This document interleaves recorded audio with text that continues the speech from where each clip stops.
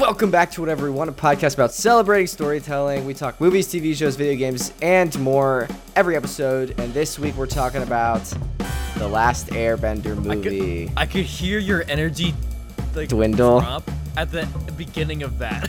I know. I was like, as soon as the thought entered your head, I was thinking like celebrating storytelling, and I was like, yes, we want to celebrate all storytelling, but like, is this storytelling worth celebrating? But before we get into that, we're joined again by our avatar, The Last Airbender expert and super mega fan, Logan Baker. Welcome back, Logan. How are you doing on this fine day? Hi guys, I'm doing good until we're about to start talking about this movie.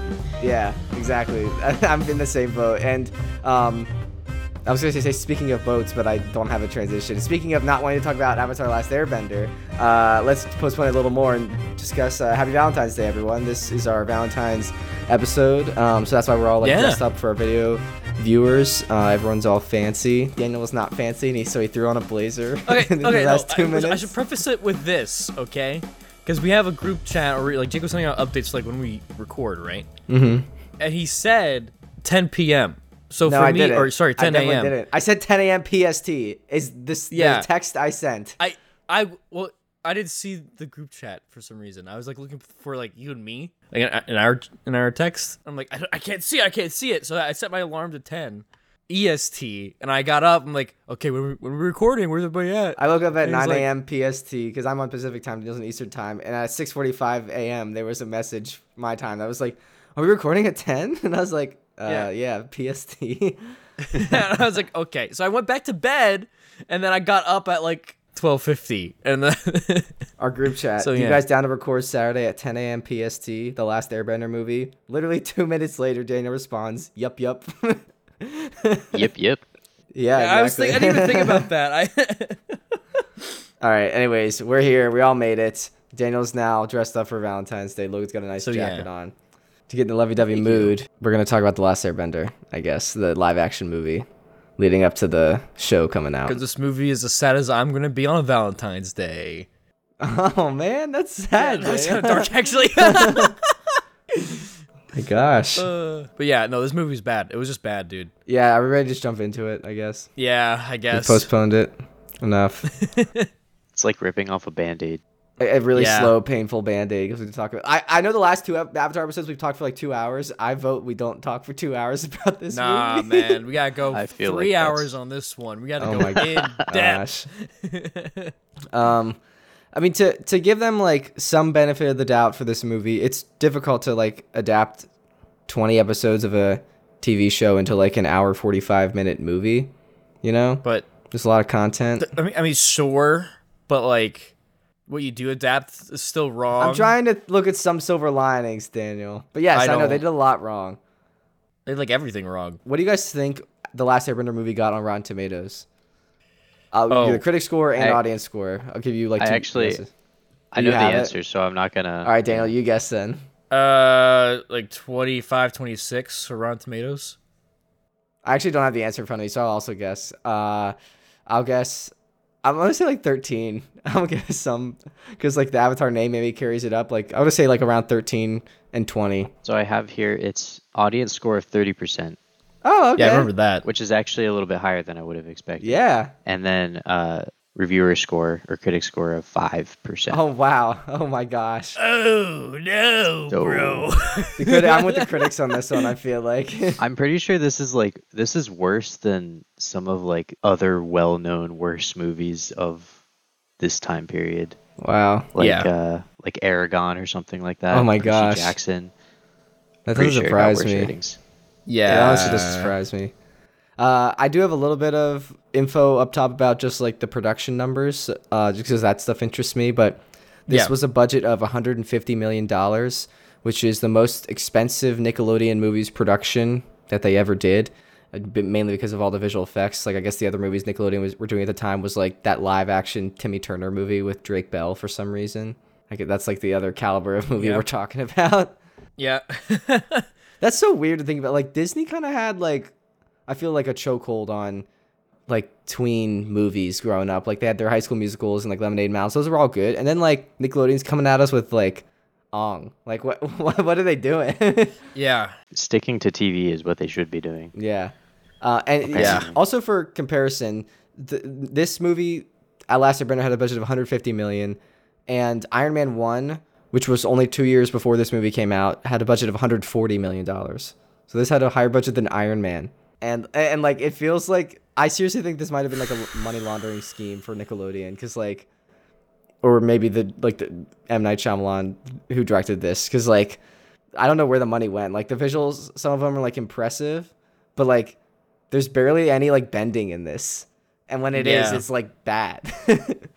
Yeah. Didn't it gross pretty high? It grossed Like the movie? 320 million, which isn't great, because people, as like a rough estimate, people like to double a movie's budget to see how much money it actually has to make to break even, because you have to, that the budget doesn't account for marketing, and usually movies spend about the same on budget and marketing as like a rough estimate. So it like didn't break even really, and like didn't do that. I mean, they were planning on doing like 2 sequels after this, but because it didn't gross well, and also because it was received atrociously, it never got those sequels. Marketing did this do though? Because if you think about it, like if they're promoting it on Nickelodeon, like those marketing price would be down. I think they were promoting it more, because this was like a big blockbuster. Like this was supposed to be like a tent pole. I was unfortunately looking at some interviews with M. Night Shyamalan. it did not bust my blocks, dude. It did not bust my blocks. It was. All right, let's just get into it. Screw it. So we start off with freaking Sokka. Well, we get opening credits. Intro. It's they like butcher. Oh, this is the pinnacle of tell, don't show, which is the opposite of the filmmaking rule 1, which is show, don't tell. Like they tell so much. Like I literally like I wanted to stop watching this movie so many times. Like I like was just like sitting through it. Like I was like, I'm not gonna like look at the time code to see like how far I am. Like I'm just gonna get through it. And then at one point I was like, I need to pee, and so I paused it, and I saw I was a third of the way through the movie, and I was like, this cannot be real. Like I cannot only be a third through this movie. I did tell Logan. I told you this. I did tell Logan. I fell asleep at one point. Oh, I'm not surprised. I didn't rewind it. This is also the first time that I've ever watched this movie. I purposely. Oh shoot! I avoided this movie so hard because I knew I was forgot. Gonna hate it. Did you watch it with Rena? Yeah, I did. She had seen it before, but it had been a while. I'm sorry for your loss. Logan, what's your initial impression then of this movie? And so starting out literally the start of the movie, not even getting into the movie, the like studio intro things that they do. Yeah, with like the Paramount with like the water and stuff. Mm-hmm. And Nickelodeon. I instantaneously noticed the fact that the bending was terrible. Like, it was not even into the movie yet, and the bending was already bad. And I was like, oh, this is rough. Oh, like the studio logos. What about like the... There was like a fire one, and I think... Right. Like, so even before like the intro where they're like doing like the fire, earth, water, like before that... Yeah. Wow. Yeah, before that, I was like, oh, this is going to be bad. And then they did that thing, and I was like, oh, this is getting worse already. It was also like weird. Like in the animated intro, it feels like there's like kind of like a motion, like a momentum to it. In this one, it's like you can tell like they're like the Earthbender. I don't know. Like he's like it fades up, and then he's like waiting for like half a second too long, as if he's waiting for someone to say action. Then he does his move, and then the Rock moves, and then he's just kind of like awkwardly standing there for like half a second too long before they fade to black. Like just like the momentum felt off to me. I don't know.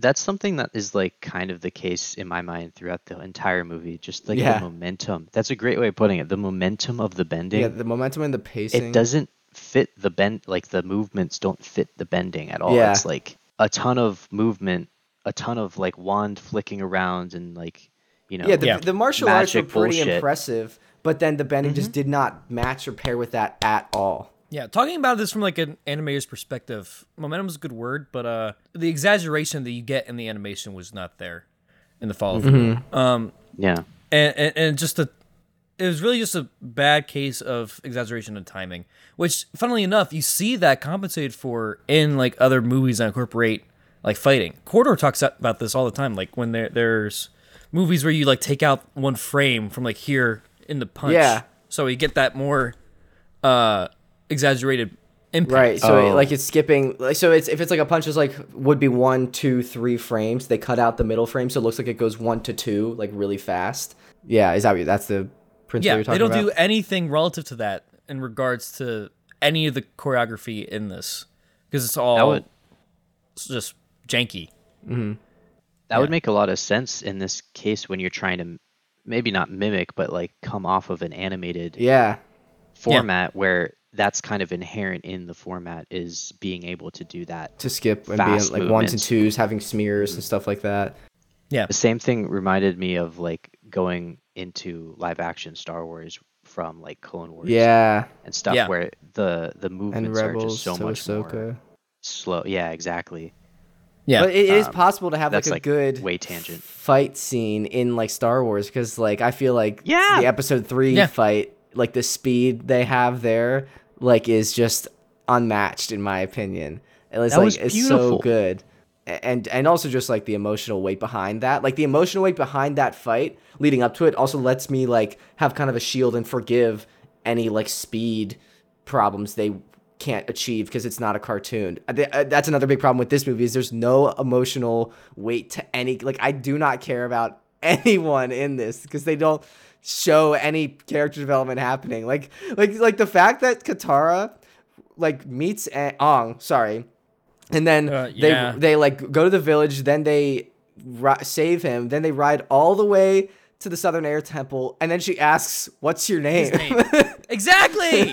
They don't. Dude, it's they don't even talk to Aang until they're already back in the Southern Water Tribe. Yeah, like he wakes up or something like that the next day, presumably. I don't know. Yeah, and scenes like don't end. They just like it's like an awkward like sentence ending, and then it's cut to the like an established shot of like the next scene. Like like Aang and Katara and Sokka are talking outside the iceberg right after Aang like wakes up. And then all of a sudden, Aang's in the tent, and I was like, "What? Like, what happened?" Very, very early on, I said this out loud to Rena when we were watching it. I'm like, "This feels and looks like it's a student film." Yeah, exactly. The green screen, especially in the intro with like Sokka on the ice, like the keying of Sokka's excuse me, of Sokka's like hood against the ice was atrocious. Like you could see the green spill, and I was like, where did the that's why I'm like, this is a money laundering scheme. Like how do you have that? I mean, some of the effects I thought were cool, like when Katara initially gets that water out of the ocean, like her first waterbending orb, it kind of looked pretty cool, I thought, minus the fact that if there's like water in that sphere and it's dripping that much water, it should be getting smaller, minus that fact. But that I thought looked okay. I will say I did think it makes sense if you're still learning to waterbend. You might not have such a strong grasp on the water, and it would leak out. So that made sense. Yeah.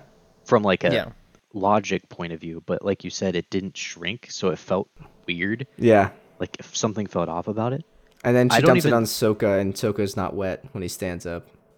Yeah. Oh yeah, that was weird. But like, did you notice the shaky cam at the very first scene? Oh really? It was like, I don't think I did. I don't know if they were like trying to mimic you're on a boat or something. Like oh that, maybe. It was such. Oh wait, I know what you're talking about. Yeah, it was just weird because it was like. I was like, why do I feel seasick starting this movie off? And also, they're not on a boat because they're like they skip the canoe part and they're just walking around. Yeah. And the Star Wars entrance. The opening credits. The scroll text. And that was incorrect. Yeah, Katara's. Wait, what was incorrect about it again? I don't remember everything. Only the words weren't can talk right. to the spirits. Wait, really? They could have copied it directly and it would have been fine. And then they didn't. I'm like, it sounded like they watched it a couple years ago. And we're just trying to do it by memory. Yeah. And I was like, why? I kept asking myself why. Tell me why. Yeah. Well, no, I was going to the next part where they get to Aang or Aang. It's gonna be a long podcast. Can we say Aang? Yeah, we'll say their actual correct names. Well, the reason he did that is because M. Night Shyamalan wanted to like be more like ethnically accurate to what like the culture and history that it comes from.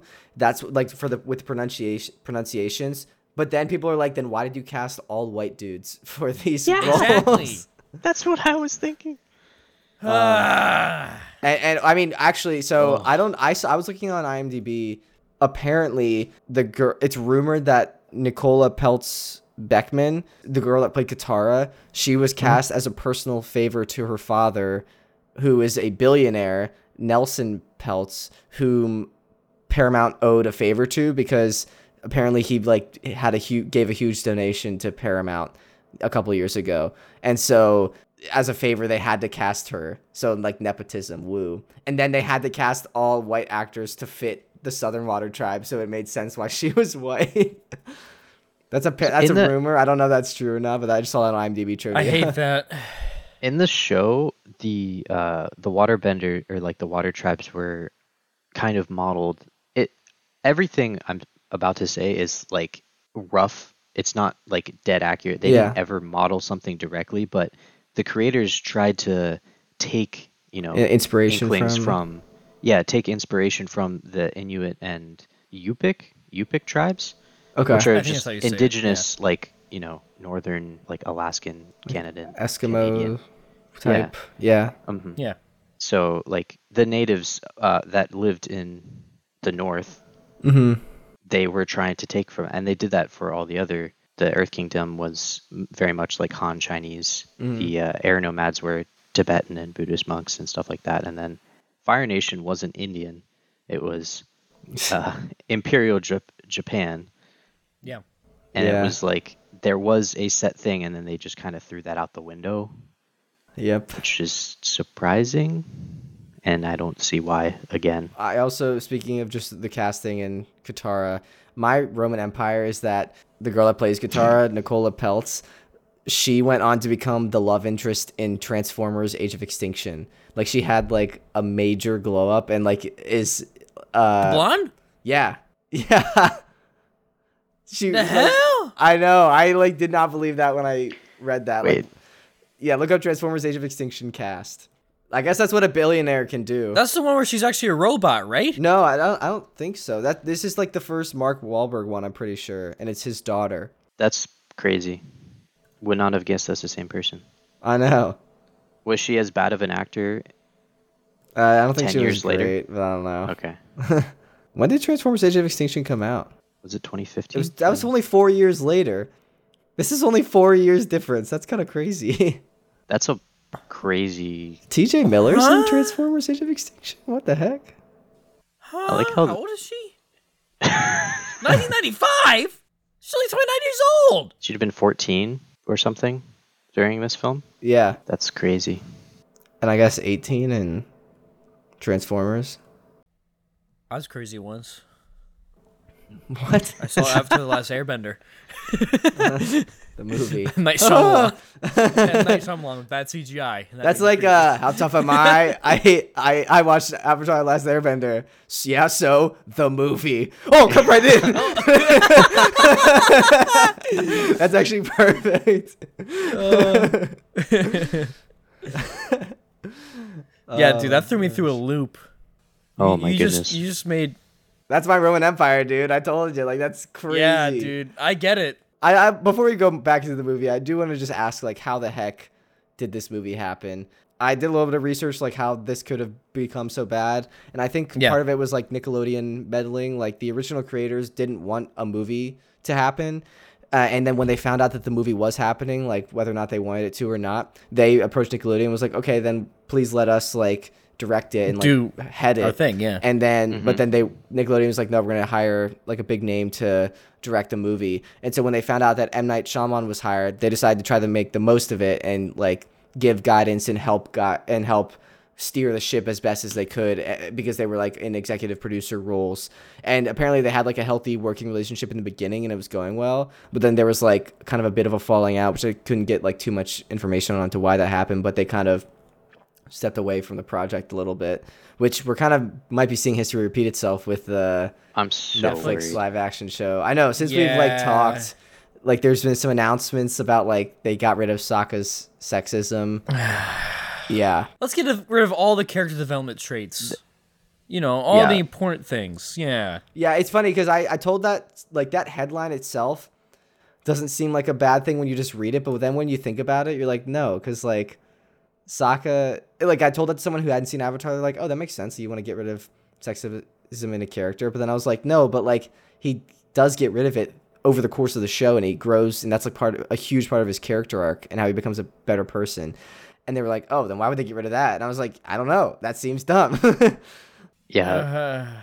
Yeah. I'm extremely worried, but I'm gonna try to make the most of it, at least for the first. At least the bending looks better. That's what I'm telling myself. But yeah.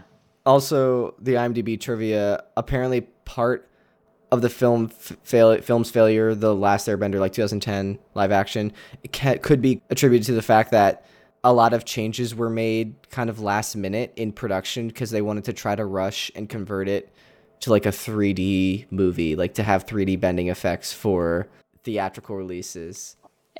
Apparently. The hell? Hey, I already shot myself in the foot. Let me shoot myself in the other foot. Well, it could be like a silver lining thing, because apparently like 30 minutes of footage was cut from the theatrical release because Paramount Pictures wanted the film converted to 3D as quickly as possible, which that saved us from having to watch 30 minutes more of that movie. That kind of true. Yeah. That's a good point. But also that 30 minutes could have made the movie better, maybe? I don't know how, but maybe. I don't know. Probably not. I feel like it probably would have been just like more detailed of the montage shit that goes on. Yeah, like they go through the middle. Yeah, they go through the towns, that was inspiring people. Absolutely terrible. And they go through one town, blast like one guy, and then they're like, we've inspired the world. Yeah. There's like, I can think of maybe like off the top of my head, I can think of like 2 or so movies that did a montage well. I think one of them is Kung Fu Panda. Yes. Yeah. And then the other, I like Lord of the Rings or The Hobbit or one of them where they're kind of like traveling, and it's just a travel like thing where there's nothing happening. Rocky has some good montages. Oh, okay, yeah. So it's not the easiest thing in the world just to do a montage, and it makes it feel again more like a freaking student film from a high school, not even like a college student film. High school student film. Yeah.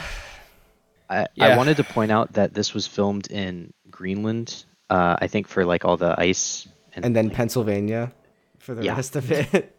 Which is probably why it's so shitty, is just because it was filmed in. Yeah, it's because M. Night Shyamalan, after his family moved here, he grew up in like Penn Valley, I think, like outside of Philly. Wait, you're not shitting that it was filmed in Pennsylvania? No. He films like a lot of all of the Asian villages in Pennsylvania. God. Yeah. No. Maybe they got some Amish like craftsmen to do the sets. No, Daniel. Yeah. No. Same. That was exactly my reaction, I think. Yeah. I was like, that's not gonna lie. I was like, some of this foliage looks familiar. Now I know fucking why. He was like, that was down the street from me. I was sitting there watching the movie, and Rena's like spouting all these facts to me about like the background and like what's happening and like why it's so terrible. And I'm like, oh, that makes sense now. Yeah. It's filmed in Pennsylvania. Yeah. It does. I think part of the problem of this movie is M. Night Shyamalan was the director, writer, and like producer. Like he was basically everything, and no one was there to tell him that it's shit. Gotcha. Like interesting. Yeah. And apparently obviously the creators, Brian and Mike, they left after a while. It wasn't communicated. Yeah. Because they probably weren't getting through to him. Right. And he's just like, oh, I'm doing it my way. I'm not saying he's he's got great movies, but I don't think this is his type of movie. Yeah, I agree. So like, I was even seeing in interviews, this was like his first attempt at like a blockbuster. And I don't know, it just didn't go well. He does like the thriller. Yeah, like The Sixth Sense is great. Yeah, that's his thing, and I think maybe stick to that. Stay in your lane. Stick to your lane, brother. Yeah. I think he was like you said, it was first big blockbuster, first attempt. Like you're gonna not say no to something when it's your first try, but I don't think he would go back and do it today if given the opportunity, just because it's he understands now that it's too far outside his wheelhouse. Yeah. I mean, even speaking of like the momentum of the bending, even just the pacing overall of this movie just felt like way too fast. Like we kind of mentioned and hinted at that, like just like the tell don't show, like it just kept happening. Like they didn't show anything. Like Katara had that opening monologue, but then just kept having like random spouts of narration. Like when she like, and the pinnacle of that is when, and I'm skipping ahead here, but like when she goes to the North Pole, they go to the North Pole, and then she just tells us that Sokka and Yue become close friends, and like that's how we learn about their relationship. And I was like, what? They instantly became friends. Why do I care about? Oh, also, sorry, a little fun fact: the girl that plays Yue, she went on to voice Asami in Korra. That's the voice of Asami. Oh, really? So I do think she's actually one of the best cast of this thing. Yeah, agreed. She wasn't terrible. Also, Asami's great. Yeah. When we get to Korra. Yeah. Smummy? Okay, let's get back to like where we were kind of at in the what do you guys think of Aang's Simply ignore that. Yeah, I am. What do you think of Aang's like tattoos and that change, adding more detail? At first, like thinking back to like when this originally came out, I hated it, but now actually seeing it this time, I'm actually okay with it. I think it was an okay interpretation. Still not my favorite. Yeah, but I think it's still okay. Because we've been like reading this Art of Avatar book, and it seems like in a lot of cases, like they had really intricate designs, and then had to kind of like streamline it so that it read better in animation. So it kind of would make sense that like they're in the live action. That's like an opportunity to like to add back some of those like intricacies.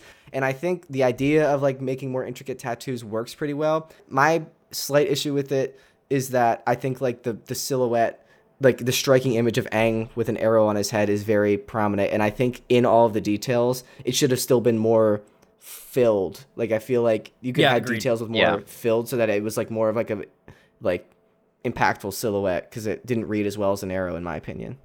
Yeah, to me, what I would have done is I would have had it be more of a fill and then use negative space as a way to flow with the air symbology. I think that would have been better. But yeah, what were you going to say? That's almost exactly what I was thinking as well. I would have taken inspiration, which is, it's a little bit different, but like Mori or different Polynesian, Asian Pacific Islander tattoos, like traditional tattoos. Yeah. Not necessarily like copy those, because it's not directly relevant, but that type of style where it's filled, but it's still moving and flowing, and there's a lot of design intricacy, but it's still, there's like there's a weight to it. Where what kind of tattoos did Maui have in Moana? Because like, was he? Yeah, is that kind of similar along that idea. Okay, yeah, because I feel like it's that kind of like something. traditional Maori.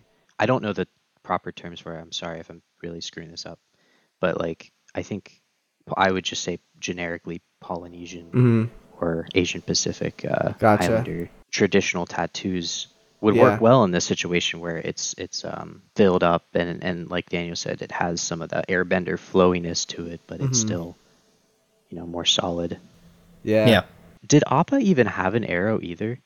I tried to find it. They massacred my boy. Appa is like was murdered.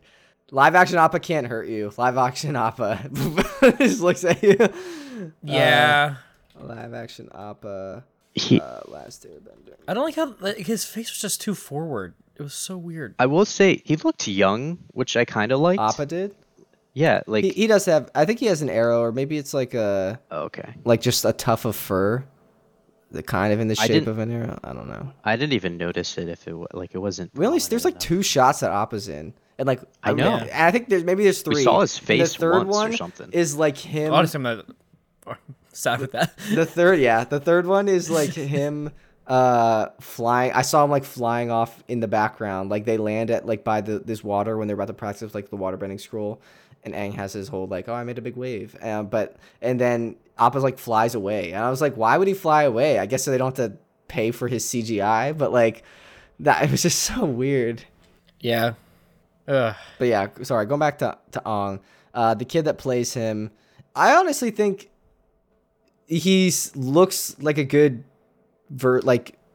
Yeah, no, I think he would have been a good it's decent casting. Yeah. Mm-hmm. Apparently, he was just discovered. This is funny. Like, I was looking up articles, and they were like, "This kid was discovered in an online audition," and everyone was like, "Wow, that's crazy!" Like back then, but like now, like I live with 2 actors, and all they do is online auditions. So it's funny that was like headline news The back big thing then. back then. Yeah. But yeah, so like, and apparently Noah Ringer was the kid, and he shaved his head and submitted a tape to Paramount just like randomly, and then was chosen. But also, which is really cool. But imagine having that much love and dedication for a franchise that you shave your head and like reach out and submit. Then you get adopted in, and then you are part of. You're the face of this movie. Like that sucks, dude. Has he done anything since? He's done this and Cowboys versus Aliens, which was like the next year, and that's all he's done. Cowboys versus I don't know if or maybe Cowboys and Aliens. My boy, yeah, it was bad. Cowboys and Aliens was bad. Gotcha. It was a good concept, but it was just bad.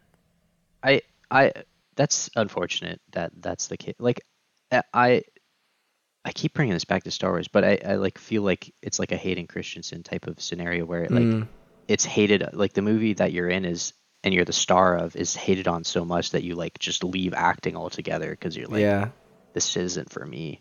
I'd feel really bad if that's the case because he just got dealt a shit hand. Like the writing was terrible. The dialogue was every so time someone was speaking. Oh my goodness.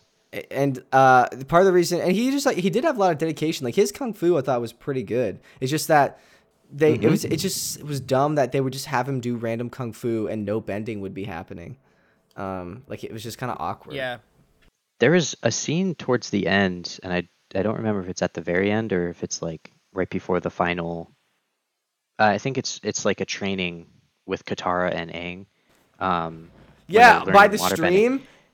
And they're just doing Tai Chi with no bending. Yeah, and it was in the really narration, well done Tai Katara's Chi. narration was like Aang was struggling with waterbending, and it shows Aang doing the motions, but no waterbending's happening. And then she was like, I was picking it up quick. And it pans to Katara, she's doing Tai Chi, but no waterbending's happening. I'm like, how do I know you're doing it well where the outcome's the same? Like, what do you mean? That rubbed me so much the wrong way.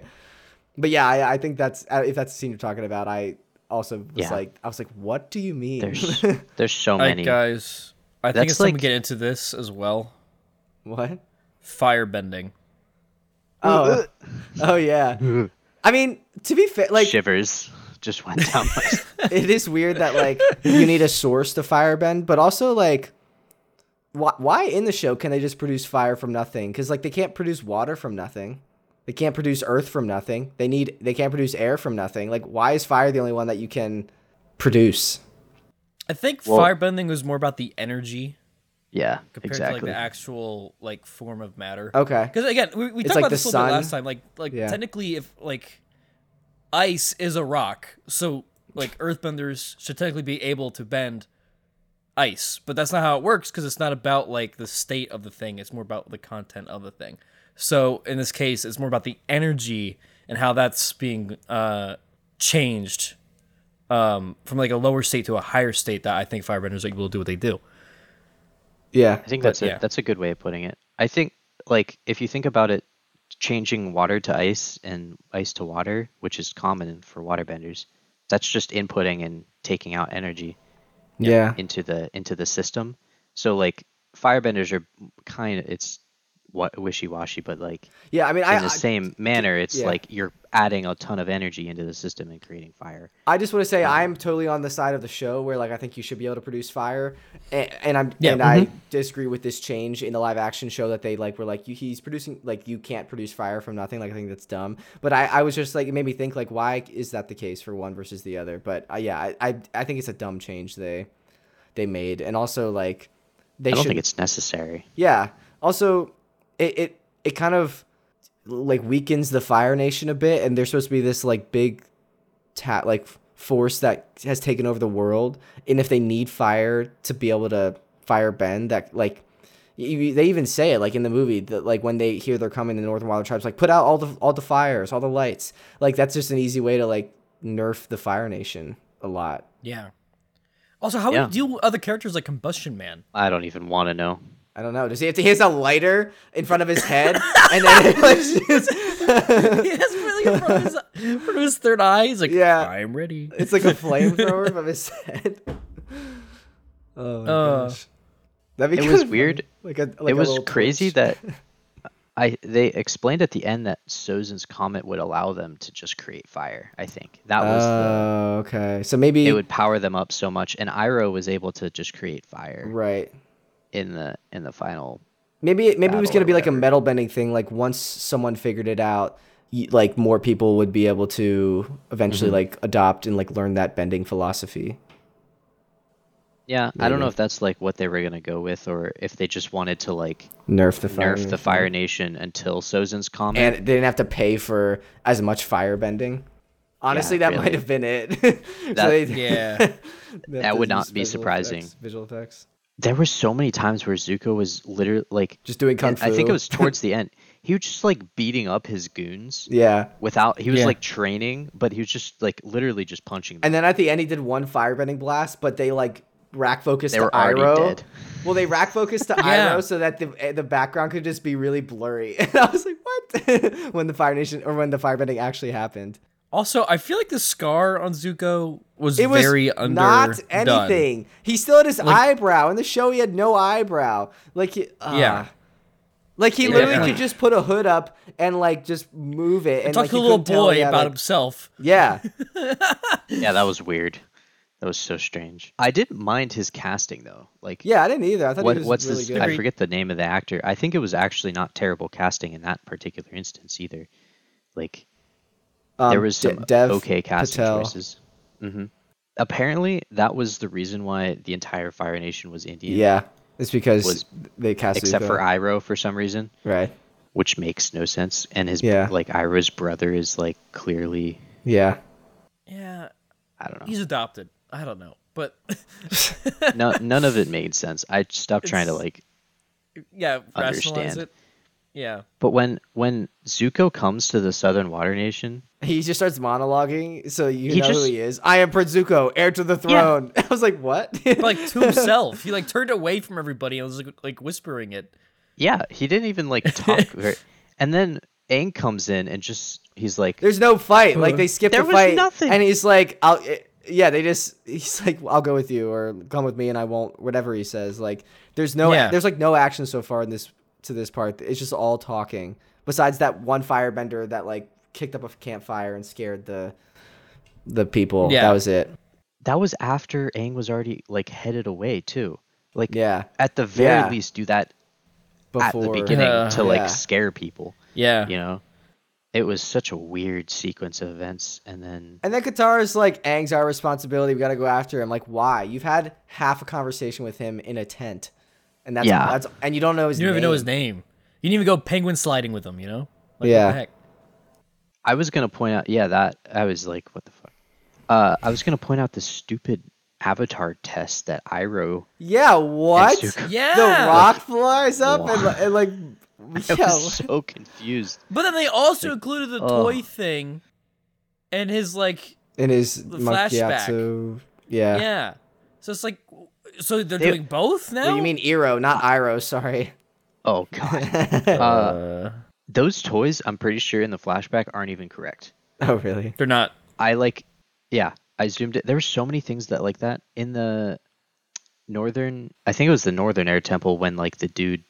Like betrayed him. I have some thoughts on that, weird. But I'll talk about that after you. Yeah, I was gonna say we can get to that later. But like the statues, those weren't even in the right air temple spot. Yeah. To begin with, but like again, besides that point, Roku was correct as we just like looked directly at Roku. Yeah, the first for the order. Yeah. Kyoshi, we could say is fine because there was a female Earthbender was next in line, and then it was a female Waterbender.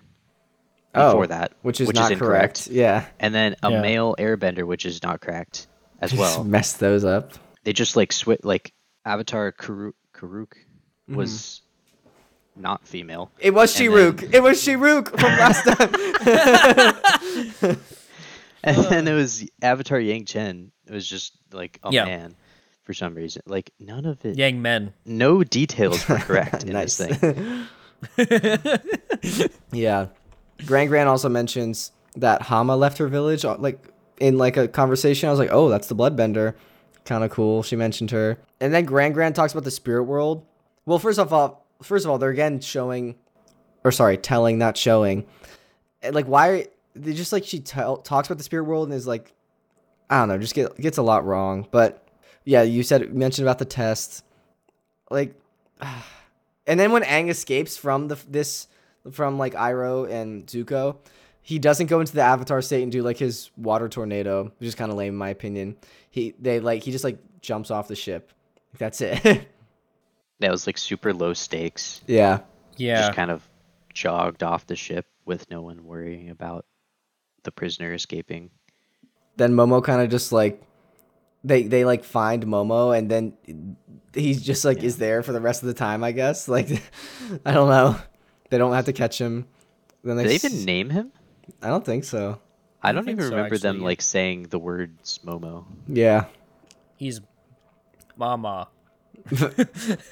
he might just be a random. They're just going from important beat to important beat, especially in the beginning here. Like, he just escaped the ship, and then like I timed it. Within 2 minutes in movie time, Aang escapes from Zuko, and then 2 minutes later, he finds Monkey Oxo's skeleton. Like 2 minutes, it happens. It wasn't even. They didn't even have any like Fire Nation uniforms. Mm-hmm. No, nothing. It was literally just a bunch of skeletons scattered around, which was dumb. Yeah. And then like a necklace, which wasn't Aang giving him a necklace. It was a necklace that he earned because he was a master and like one of the elders at the time. Like that was just wrong again. Yeah. But and then Aang goes into the spirit world weirdly when he's in the Avatar state. That he talks to a dragon. And then also when he's in the Avatar state, it just kind of gets windy. Like it's not like this showing of power. It gets kind of windy. It's windy out here. Yeah. Guitar is just it's a little windy. I presume that it was Fang that Aang was talking to. Roku's dragon. Yeah, that's why I dragon assumed. Fang. That wasn't explained at all, and I don't see why they couldn't just have Roku talk, like a normal human. Yeah. Yeah. Also, just going into the Avatar state every time he's in, or going into the spirit world when he goes into the Avatar state. Yeah. And he's like not. That was just a weird decision. Yeah.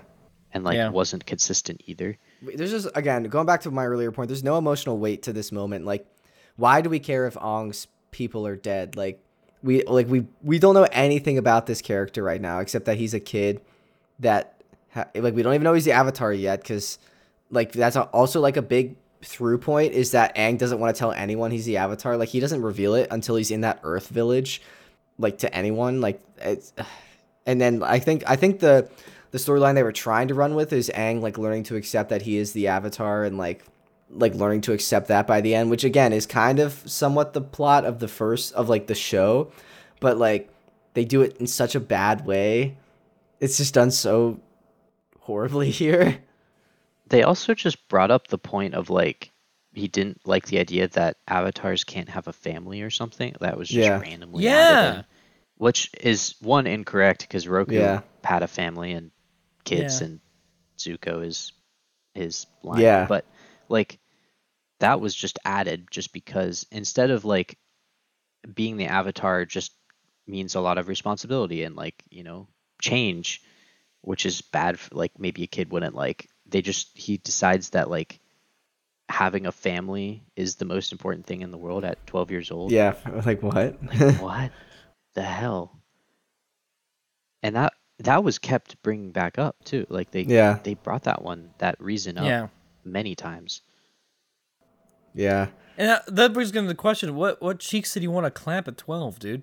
Katara's. Like, what's going on there? He wants that billionaire money. Smart.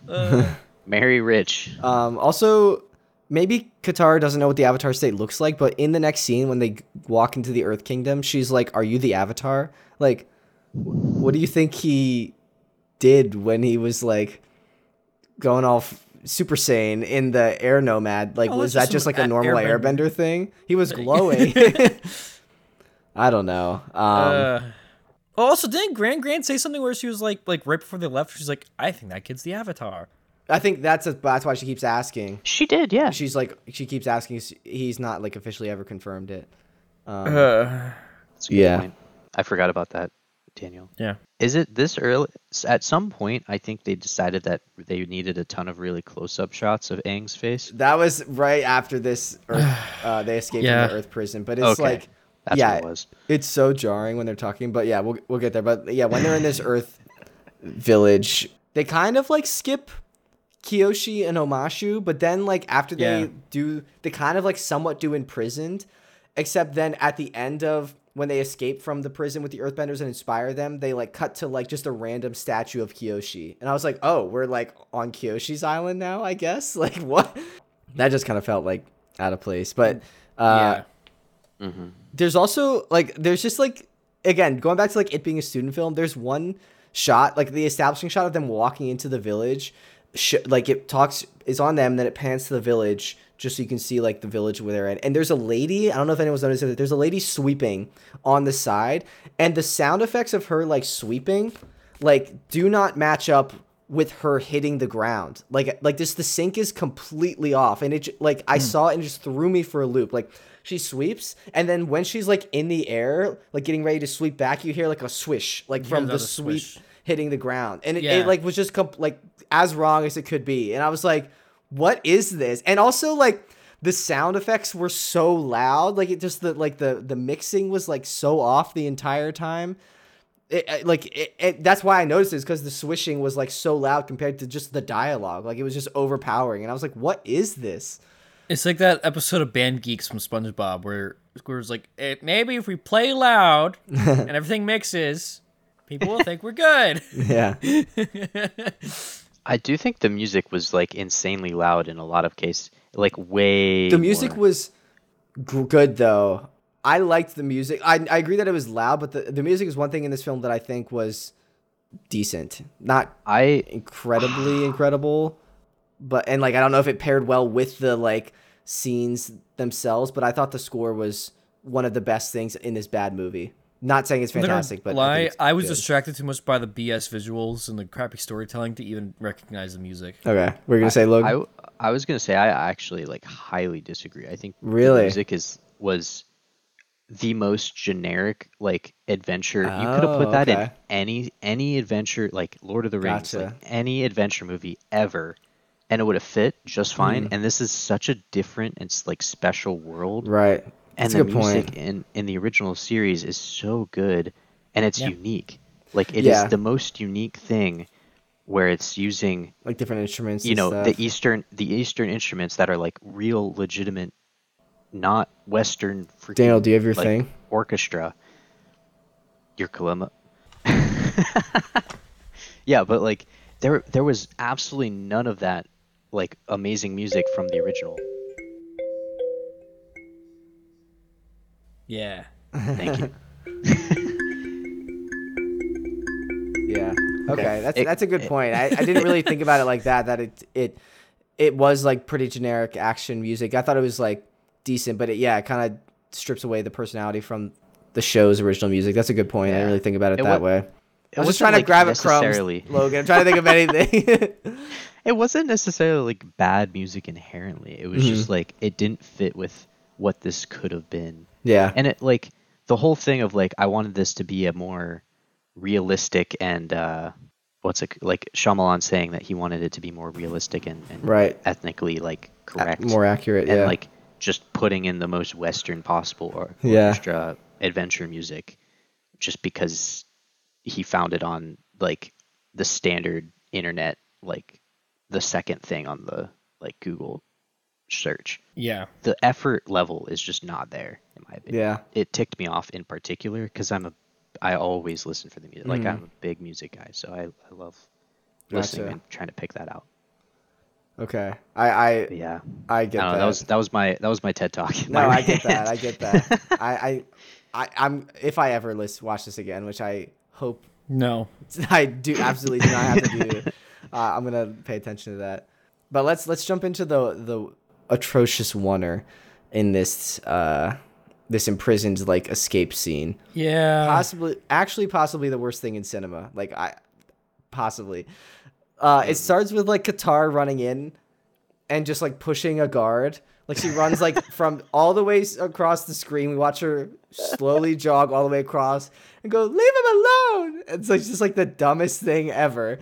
And then it continues, and we see those 5 earthbenders do like this whole march, and then a rock slowly move across screen. And then also I watched it because like then it pans to someone else and like the focus is on them. I watched the rock, and when it hits, it just disappears. Like it doesn't crumble into like debris around the guy. The rock actually just disappears.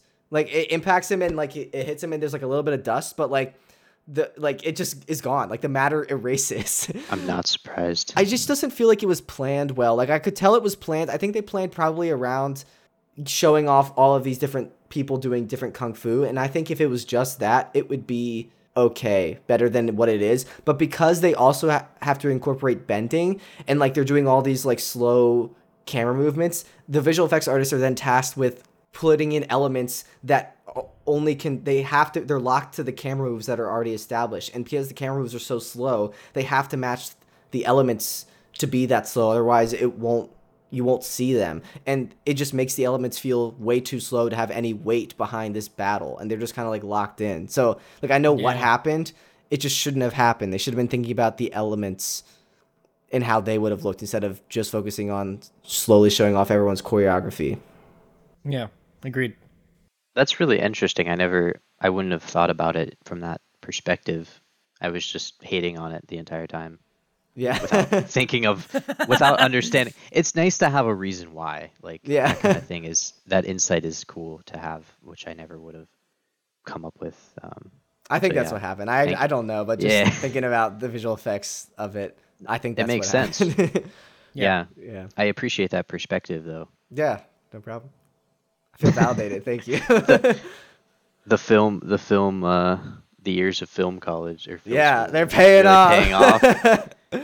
They're not paying for themselves, but they're paying off. Oh my gosh. And then it ends, the oneer ends with a crossfade, like to another shot out of the blue. Like in the middle of the battle, it ends with like a crossfade to a guy sliding across the ground. And it just like, why? Oh my gosh. Also, this whole scene where the earthbenders are imprisoned in a bunch of earth area, like it wasn't on metal. Like they could have just bent. I know the ground, and like, it wasn't. There was no reason why they were like imprisoned other than because they were. And again, the show explained well, like their will had been broken down, and then I remember I said like in a lesser show, Katara would have made her first speech, and then they would have been rallied and like just fought off the attackers and like been fine. But I like how in the original show, like it took a while for them because their spirits were so broken for them to like build up the confidence to actually fight back. Well, this is that lesser show. Aang gives one speech and then the earthbenders are like, okay, let's go. Bald kid, yeah. Bald kid, go burn. He's like, I'm the Avatar. Okay, let's fight. Woo. And then Katara just finds a waterbending scroll in a hut. So I guess that's how she gets that. Yeah. They just dismiss the pirates. The more and more I think about this movie, the more and more depressed I get about it. Yeah, agreed. So I have to like replay it in my head, and it's just I know. Like, yeah, we definitely got to keep this moving before we reach 3 hours. So the next part is where we get that bad editing and camera angles where it's like Aang telling Katara and Sokka that he doesn't know how to bend the other elements, which is another conversation. Surprise. And this is where it's shot like here, like it's shot like from Aang's forehead to his chin for some reason. It's like an extreme close up, and then the reverse angle is like Sokka like kind of like almost off frame, and then Katara like awkwardly in the background out of focus. Like it's so bad. It is so bad. I'm not a I'm not a super visual person. And I picked up on it, how bad it was. So like, that means it's really bad. Yeah. I was like, wow, that is rough. Yeah. Just seeing it.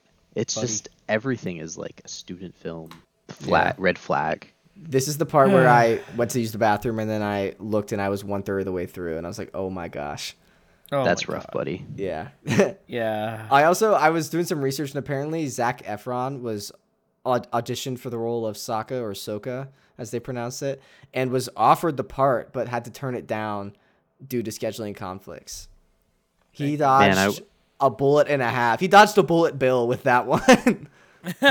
Yeah. That was a blue shell, dude. Yeah. Holy cow. Okay, and then they montage through the villages. Yeah. Yep. Good old montage. Some more. Let's just get to the Northern Water Tribe. Zhao talks about how he gets to the Great Library. Oh wait, no, we still gotta do the. He just talks about it randomly. Yeah, not even like when they're approaching like Iroh and Zhao, but I think he mentions to the Fire Lord. Also, the Fire Lord's not like shrouded in mystery. He's just like kind of around. He's just chatting to Zhao like they're friends. Like, good old buddies. Hey, that's blood, what's up? Fucking strange. Yeah. Like what? Yeah. Yeah. Also, okay. So just going back, to the montage. But before we get to the Water Tribe, talking about the pacing, I did another time check. So at 30 minutes is when they have that conversation about trying to start a rebellion, like that super weird close-up shot, trying to like inspire people.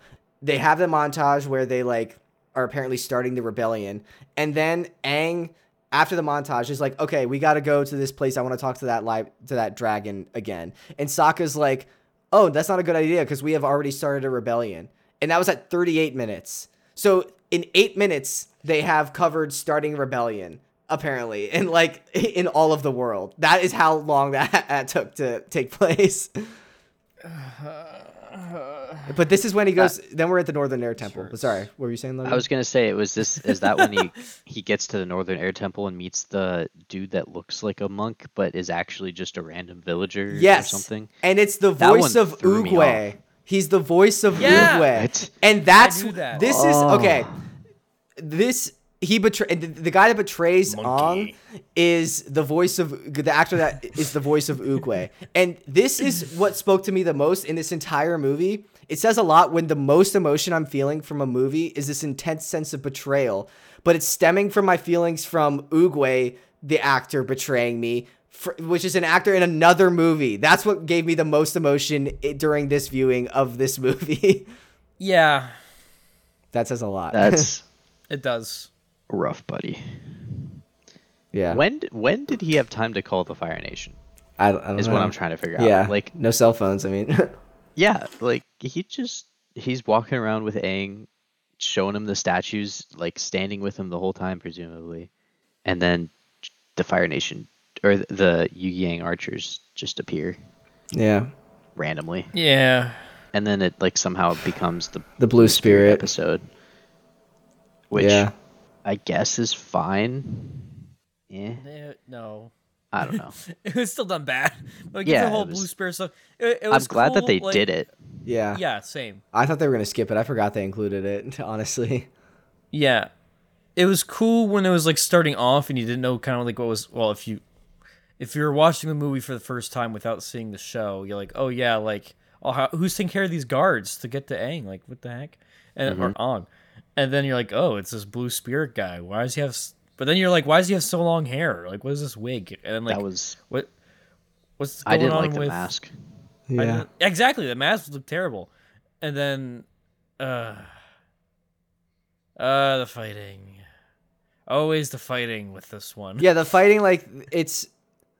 I unfortunately I think the shot of Zuko and Aang fighting alongside each other, like when Zuko's the Blue Spirit, I think it's the best choreographed thing so far we've gotten. And it's not great. Oh my gosh, it's like going like to the slow mo and out of slow mo, but like again, thank goodness these firebenders aren't firebending; they're just doing kung fu against Aang, so he can just airbend his way out of this. Yeah, true. And then Zuko gets shot by an arrow, and we're just over halfway, and then we get to the Northern Water Tribe. Okay, can we let's just get to the Northern Water Tribe. I'm done talking about it. I'm getting, we're already an hour into this, and most of it's been us moaning. Yeah. And sadness. Princess Penis Head Yue. What? Have you not seen, you haven't seen the first shot of when you see Yue, the back of her head. Look up Yue live action Airbender back of head, and tell me it does not look like a penis. God damn it, Jake! God. Oh man. How do you guys not notice that? Because I didn't want to accept it. That's not what I look for. Yeah. I don't look for cocks in my I saw movies. It's a meme thing. I swear, I didn't see it myself. But okay, I'm not gonna lie. It is nice looking at Whoa, in what? Google, getting the castings. No. The castings for the new one, and these new castings are like so much better, and like the costume design's so much better. Yeah. The one thing I think I hated the least about this movie was the scenery of the Northern Water Tribe. Yeah, I thought it was actually not terrible. Like the scenery and like the buildings and such that were built, could have been worse. Surprisingly, not as bad as I thought it was gonna be. I guess so. Like that was maybe the one. Not even. Well, they spent half the movie here, so I guess they had to make it. Yeah, I know. Yeah. We get no Paku sexism. It's like, okay, whatever. Yeah. If they were to do it, it would slow things down, and at this point, I'm like, keep it moving. Yeah. Yeah.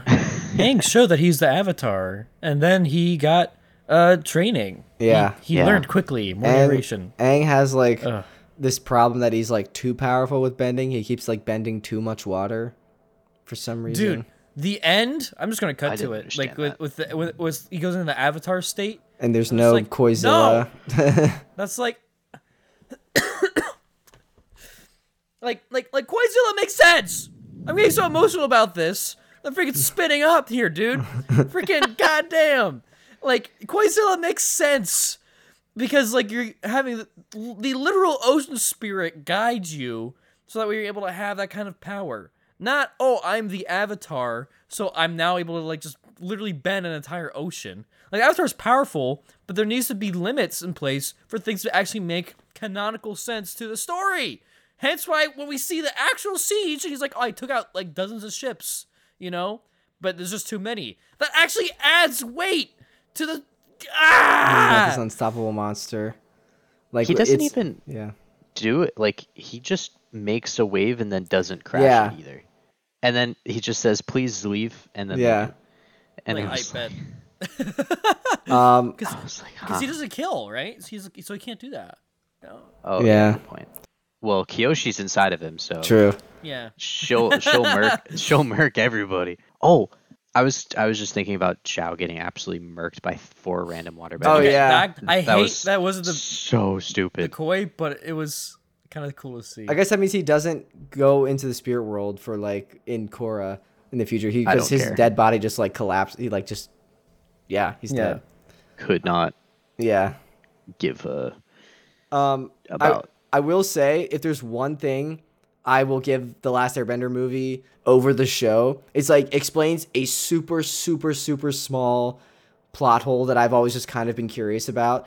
I was never sure, like, in the show, how Zuko was able to find where Aang was meditating by the koi fish pond. And maybe it probably could be explained pretty easily. He just kind of, like, shows up, though, in the show. Oh, yeah. But in the movie, like Zuko's like climbing around on some roofs, and then sees Aang and Yue like running towards the entrance to the koi pond area. So then he follows them in there. That is the only like pro I will give this over the show, and it's such a super small, tiny plot hole that makes no difference at all. That's a great. I never even considered that plot hole, but like just because I didn't care. Yeah, but, like, yeah. Again, when the story's good enough, you don't care. Yeah. I think I was a little bit annoyed about how Zuko just determined randomly where to jump into the water, and like go, like he didn't follow a seal or do any of that stuff. He just kind of randomly chose a spot and dove in, and he can't create fire. Right. But he can warm his hand up enough that it can melt through ice somehow. So he can. Like, they can't create fire, but they can like cook food on their hands, I guess. Yeah. If they need to. Yeah. Give a spicy slap. They should do that honestly, like for fighting. Just like brand people. I don't know. It's funny you say that.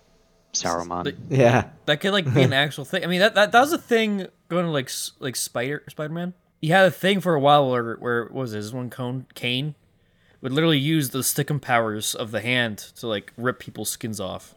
Oh wow. Yeah, so I left like a hand mark. So that was the mark of Cain. Yeah.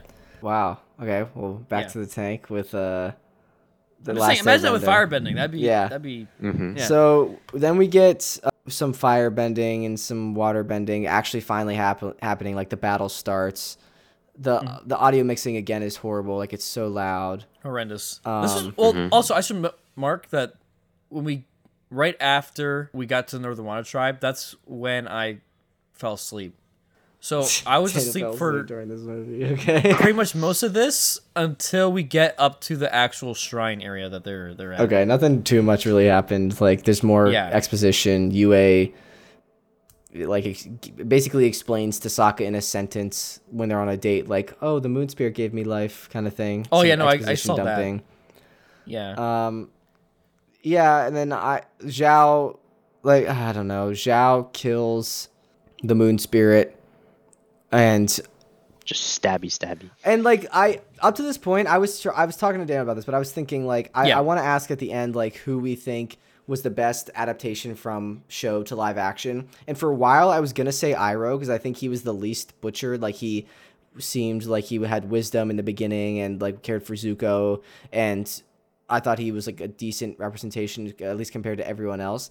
Until we get to the end here when he just stands idly by when Zhao kills the moon spirit, because in the show I was like jumped like ready to attack but kind of like really far away so we can't do anything if Zhao were to just stab him. But in this, like I was just standing like shoulder to shoulder with Zhao watching him do it, and he's like, "Don't do it, Zhao," just like pretty monotone. And then when Zhao does do it, surprise Iroh then goes like crazy, and I was like, dude, you could have stopped him. He knew ahead of time too, right? Yeah. Zhao like straight up told him that he was gonna murk the moon spirit. Yeah, that was dumb. Yeah. And like also Zhao and they just kind of like waltzed in. Like yeah. There's a battle going on around them. Aang is nowhere to be found during like most of this. Like he's just gone. Yeah. Part of it he's fighting Zuko, just bare knuckle fist. And he's like running through the battle. Yeah. Doing nothing. He did like a Naruto run through a bunch of people. Yeah. Yeah. Nothing happens. Like I was just infuriated with what was happening with the main character, just kind of non-existent during the final battle. And then Yue like sacrifices herself like immediately. Like no time passes. Like I think probably more time passed in the 22-minute episode of the TV show than in this movie between when the moon spirit died and when Yue brought it back to life, because like the moon spirit just like came back to life. And I did it again. It was 4 screen minutes from when it died to when it came back in this movie. That's insane. Also, like when the moon spirit died in this movie, it went red. Like everything went red. Yeah, instead of black and white. Monotone. Yeah. Which is not correct. Right. Because it's when he took it out of the waters when it went red. Then when he killed it, it went black and white. Yeah. Just lost like some of that visual storytelling again. Yeah. Like the point when Iroh made his own fire, which is normal for like the show, but was crazy in the movie, I guess. It was kind of a cool visual. Yeah. Like I agree. He had like kind of like dragon wings or like something like that coming. Yeah. But like he didn't even do anything with it. No. He just stood there. Yeah. And everyone kind of like ran away. Like, whoa. They're like, I'm gonna walk slowly away, and then Iroh just kind of let it go. And just, like nothing of consequence ever happens. And then the culmination of the movie, Aang like remembers Monkey Yatso and then bends a big wave, and then the Fire Nation leaves. Some of them like stay and bow down to him, and then then he does that weird bow thing. Yeah, then they show Azula at the end, like as if they were gonna do more movies of this. It's funny that they thought. I simultaneously feel like so much happened and nothing happened in this movie, leading towards nothing. Nothing good happened. Yeah. Yeah. That's for sure. That's the way to put it. All right, so I think that's literally making me sick over here. I feel depressed.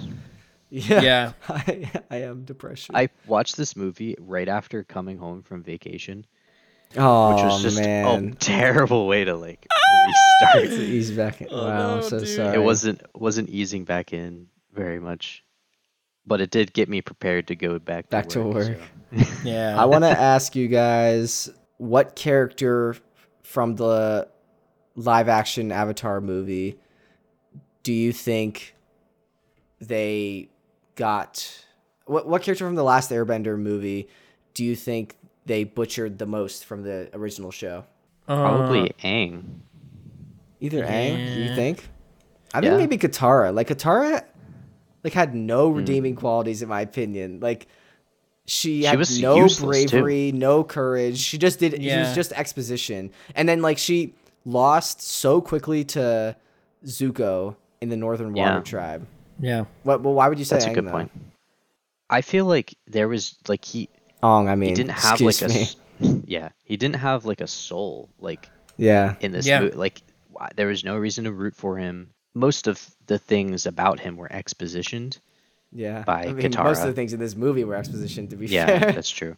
But like, there was nothing about him I wanted to root for. There, like the fun. True. Yeah, he had no like joy and trickster, like trying to be a kid, fun energy at all. Like it was a sad like, especially in book 1. But Katara didn't mention her mother once. I don't think. Like, come on. That's just butchered right there. Yeah. I mean. That's half the character, but no, but especially book 1, Aang is like the most joyful. He's happy. Doesn't have like the weight of the world responsibilities on his shoulders. And this one, it felt like it was all weight of the world on his shoulders. Or another contender, possibly Appa. Like I absolutely would not want a stuffed animal of that boy. Appa. They massacred my boy. Yeah, my boy. My boy. Yeah, dude. I just don't know what their character team was thinking with that, or their modeling team. It was just god awful. He's literally a sky bison. What freaking? You know what he was? Movies. Like those old Renaissance paintings of cats, where they look like people. That's what that was, but modern day CG. That's so correct. Okay, that's so accurate. On the flip side, what character does the last Airbender live action movie get most correct at adapting from the animated Ironically, TV show? Momo. Wait, what? But they don't even name him. Why do you think Momo? Because he doesn't do anything? Because he's the most accurate CGI-wise, and he still does nothing for the plot. So I was going to say Iro, until, like the thing I said was Zhao. Yeah. Like, because you can tell he cares about Zuko and overall cares about, like, the balance of the world until he just stands idly by as Zhao murks the moon spirit. I wouldn't disagree. I think Iroh's not terrible. Zuko wasn't terrible either, in my opinion. Yeah.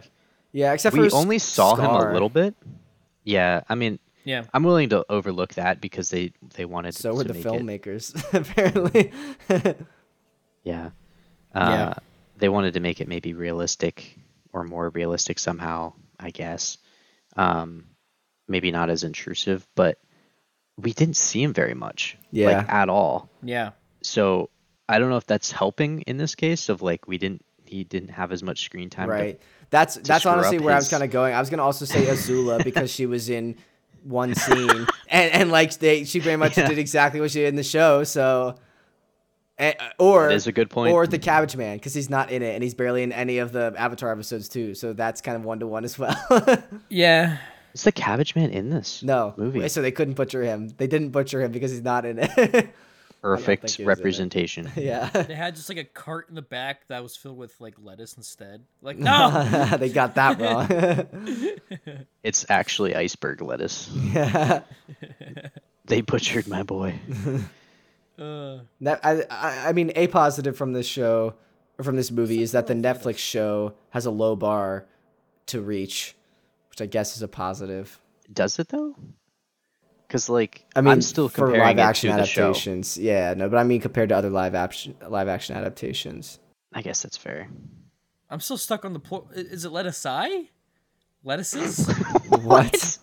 The plural of lettuce. I think it's just lettuce. It's like moose. Can you grab me? Fish. Can you grab me some lettuce? Like you don't grab me one lettuce, like a leaf of lettuce when I say, "Can you grab me some lettuce?" That's true. Can you grab me some meat? Can you grab me some cabbages? Can you grab me some cabbage? Yeah, I guess it would be lettuce. Yeah. I don't like that. Oh my. I just remembered something. I don't want to like dive back in again, but I just wanted to like think about right before the Fire Nation attacked the Northern Water Tribe, and all of the like the Water Tribe warriors were like sitting on the wall for some reason, and they just started like yelling "ho" or something, and it was the strangest thing I ever watched. I wanted to point out that and just cry a little bit. Yeah, dude. I mean, at this point, it's like it's not even. I would say nitpicking, but it's not even nitpicking. It's just like everything was just wrong. Mm-hmm. Like, you know when you have like a dream of something that's like kind of realistic, but like there's like all the things are just like in the wrong spots and stuff like that. It was like just, that, like, slightly off. Like it's not quite. It was more than just reality. Slightly. Yeah, but yeah. It's a fever dream. Yeah. Do you think if they did a live action sequel, like a sequel to the live action movie, it would have been better? If anyone else was directing, writing, and producing it. Yeah. Maybe. I'm so glad they didn't do one. The creators. I think the key is like I don't understand why they aren't listening to the creators. Yeah. Like yeah. If this was Harry Potter or like any other book that they did an adaptation, like you're not gonna not listen to J.K. Rowling when you're adapting. I don't know. Harry Potter movie. Not these days. Well, okay, that's a good point. But like the creators didn't get canceled. Yeah. Right. They made this world. Yeah, they know it literally the best. Like a book, like it's a book. You know, they have great detail in what they did, and nobody feels the need to like listen to them or stick to what they want. Probably for like budgetary reasons. They're perfectionists. They want to get things done well. But shouldn't every director and writer want to do it well? Yeah. I don't know. That's my opinion, but it's a good opinion. All right. Maybe money is key. We can't make this go 2 hours. We're at an hour 25. Let's wrap this up. So I just want to say that The Last Airbender won 5 awards at the 31st Annual Raspberry Awards, which is like an award show for like worst movies. And like, so they won for worst movie, worst director, worst screenplay, and worst supporting actor, and worst eye-gouging misuse of 3D. That kind of sucks. Like, I hate awards that like diminish other people's work, but still, like, it's also tough when there's something that you love and you like that meant a lot to you growing up that is then tarnished and treated without care. Yeah. That actually reminds me of the original Percy Jackson movies from like so long ago, and I'm hopeful that the live action turns out like the show, because I feel like did you see the show? They're treating it with more respect. Yeah. I thought it was pretty good in most cases. Like there were a couple things I was kind of iffy on towards the end. It's not perfect. Yeah, but it was a lot better than the movies. You know, agreed. It's a great improvement, and that's kind of all that I'm hoping for with the upcoming Avatar series. Yeah, it's at least better, at least improvement, and made with some amount of care. Yeah. All right, you guys ready for? Is any other last minute thoughts on? No, let's end it. I don't want to think about it anymore. All right, are you ready for Patreon shoutouts then? Yeah, hit me with them. Cue the Stars music. Bush Garbage and Lloyd, Frank, Rick, Lisa, Evan, Tony. Thank you so much, Legend the Tier. Consider the shout out. If you'd like to support us over on Patreon, link is down in the description to get the audio episode early, special benefits, cool perks, all that jazz, and more. Thank you seriously, sincerely to our Patreon supporters. You ready for cool comments? Yeah, what are people saying this time? So, on our Was 2023 the Worst Year in Hollywood episode, Lunar Butterfly commented, 2023 is honestly my favorite movie/TV show year yet. I think a big reason for that is that I actually got to go to the movie theater pretty much all year long because of my Regal Unlimited Pass. Not sponsored, but we could be Regal. So I was actually able to enjoy most of the big releases. A handful of things came out that I was extremely excited about, and I feel like pretty much every week or every month. I had something to look forward to, and I enjoyed a big chunk of things that came out. I'm interested to see how 2024 will be, but I don't know if anything can top 2023 for me. We got some amazing stuff in one year. That's really interesting because 2023 was the year of the strikes. Like a lot of things kind of slowed down towards the end. It got pushed. So interested to see. Do you think that will affect 2024 more? Yeah. 2023. Yeah. That's true. I do think it started to affect the end of 2023 because a lot of the movies in the last half of the year that were going to be banking on like actors to promote their movies in like press delayed to 2024. So a lot of the end of 2023 movies were starting to get like Dune 2 was supposed to come out last year. I think Madam Web maybe was supposed to be last year. I don't really know. I think Kraven the Hunter was supposed to be last year, but now that's this year. So I think there might be like a little bit of a divot, like a bubble where like there isn't like once the movies that were supposed to come out in 2023 are kind of all out at the beginning of this year, there might be a little bit of a lull before things in the end of 2024 start like bumping up again. But I don't know. There were some big ones that did come out in 2023, so I can understand. Yeah, I mean Spider-Verse I think was my favorite last year. Yeah. Did Avatar 2 come out? No, that was end of 2022. That was 2022. December 2022. Then yeah, I think Spider-Verse. Yeah, is definitely my favorite. Yeah, 2025 is gonna be crazy though. There's gonna be a lot of stuff coming out for that. Deadpool's this year, July. Oh, yeah, that's right. Yeah. All right. Sweet. Ready for the introduction? Yeah, tell me when. When? We just talked about what we want to talk about. Sadly, it was Avatar, and now we're done. Thank you everyone for listening. We really sincerely appreciate it. And apologize. This is our end for now with Avatar stuff. So this is gonna go out on the 12th, and then I think next week we're gonna have an episode covering something else because the live action show doesn't come out till the 22nd, which is the following week. I don't know if we're gonna do like every week covering every episode of Avatar. Maybe we'll review it like at the end when it all comes out. We're gonna kind of play it by ear, but we'll figure it out. Maybe we need a little break from Avatar after this movie. But thank you, Logan, for joining us on this 3-episode journey. We will 100% have you back if you would like for to talk about the live action show, to talk about Korra, talk about season 2 and 3 of the original show. You're our Avatar guy, so thank you for joining us. Yeah, thank you guys for having me on. Can't wait. Yeah, dude, you had a lot of good insights. Thank you, Daniel, also for being here. Seriously, do appreciate you. All right. Logan, is there anything you want to promote or anything while you're here? Shout out. I want to shout out Raspberry Awards. I didn't know that was a thing. Oh, okay. I'm gonna go look them up now because they got some good ones on this movie. Yeah. All right. See you next time. Goodbye. Goodbye.